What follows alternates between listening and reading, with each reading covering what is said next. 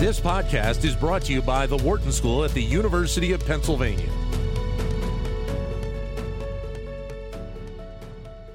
Recently, the CDC's director, Dr. Rochelle Walensky, announcing that significant change was coming. She wants to make the agency more nimble in responding to public health crises, also make it easier for other parts of the government to work with the CDC, and she expects to see the agency's website improved and more easily accessible by everyone. Ingrid Nembhard is a professor of healthcare management at the Wharton School, and she joins us to talk about this announcement. Ingrid, pleasure to have you with us today. Oh, I'm thrilled to be back. It's such an important topic. I'm glad you're covering it. Yeah, and so this, I think, obviously, Dr. Walensky feels that these types of changes were kind of long overdue. Yeah, I mean, we've all lived through the last 2.5, 3 years. Probably feels like more than that to most of us.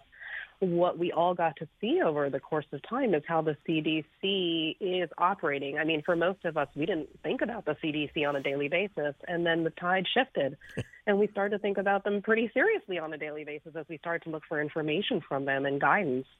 And I think rightfully so, Dr. Walensky has spent time, we hope all leaders do this, to reflect on what they've been learning as they've been living through these really ambiguous certain situations. And I think the conclusion that she's come to, that there's a need for change, many people would share that conclusion. And so starting to think about what those changes look like seems very reasonable to me. I mean, what has struck me in some of her comments is, and of course I'm biased because this is one of the topics I focus on, is that she's begun to frame this as the agency needs a cultural change. Yeah. And it needs that cultural change in order to be nimble, as you said. And I think that's right. I mean, I think when you look at what's happened and you look at comments by others who've worked in the CDC, they've talked about the culture of the CDC as being risk averse. And in some sense, that's made them hesitant to, I think, do two things. One, to communicate, and two, to admit that they're learning.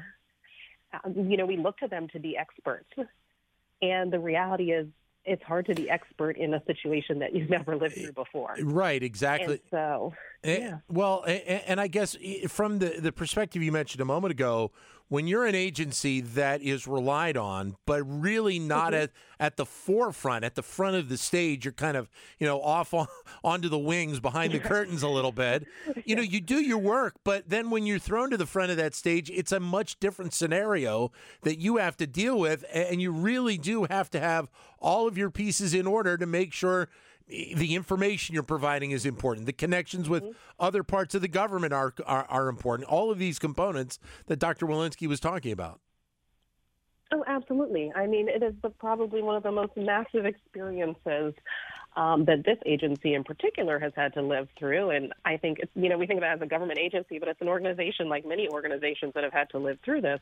But the scale for them has been enormous. And you're right. It's a matter of both structural, right, the infrastructure that's in place to be able to do the science and to disseminate the information in a timely manner and across different sectors of the society.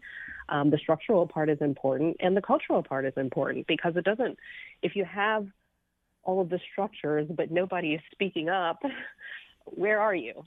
You don't have all the information that you need. And I think that's been one of the realities that we've seen them having to deal with, especially in a massive, as you described it. Your description was wonderful, that how massive this was for her as a leader and for the agency. You really do have to have your systems in place to be flexible, to be able to manage under ever-changing circumstances. Well, and also the fact that the CDC was kind of thrown in the middle of the political discord that we've got in this country as well. I mean, obviously there's been a lot of articles from a side of the political aisle about a loss of trust with the CDC. But that being said, messaging for an agency like the CDC is critically important. You have the science, but it's also making it relatable to the public at large. Yeah, I think you're right that the communication was key, and you do have to have trust in your public health agencies. And honestly, I saw an interview recently. up until very recently, the CDC was one of the most trusted agencies within the government structure. Yeah. The issues of trust, the reality is it takes a long time to build up trust and a short time to tear it down. Yeah. You just need one or two incidents to go wrong and people feel violated and vulnerable because you weren't there for them when they needed you. And then the trust is broken and you start all over again to do it. And it starts with the communication. And I do think, having watched this, goodness, marketing is so fundamental, right? In some sense, you have to be able to deliver a message and, relate that message, transfer that message in a way that people across the spectrum can understand, appreciate, digest, and implement. And they really struggled with that, probably because, as you said, they were in sort of the background for a while. So nobody was really asking them to deliver messages in a way that the public could understand, no matter where they were, about a subject they knew nothing about. So some of this is also a kind of a change of mindset. And so assuming that Dr. Walensky and the leaders of the CDC can make those changes, what kind of impact does that have, maybe more importantly, for the medical community moving forward? Mm-hmm. I think it's wide-reaching. I wouldn't just limit it to the medical community. I think if they can create this culture that is I think she's described it as a public health centered culture. We're all touched by public health. We are the public. If they can build the infrastructure to be able to do the collaboration that's necessary under both routine and non-routine situations, that will be incredibly powerful. If they can build the culture that is able to say, we know what we know, and there are things we don't know, and we're trying to get that information quickly, but here's where we are today. If they can build that kind of culture of forthrightness, if they can build a culture where people are able to, even within their own conversations internally, say, here's where the gaps are, and people can raise their hand and say, I think we need to address this issue rather than being silent. If they can do that, if they can put those pieces together, I think they'll be in a much better place for whatever comes next. We know there will be something next. Yeah.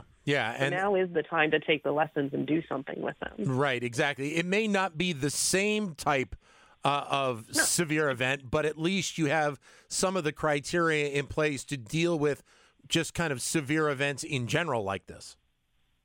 Absolutely, because it's not going to be COVID-19, but now we're dealing with monkeypox. There will be something. We know that is true. Yeah. What you want to do is build an agency that is able to move when it needs to move, that is able to shift gears when it needs to shift gears, that is able to do that in an intelligent and effective way, and then to be able to communicate with the public in a way that the public can take action to take care of themselves and each other.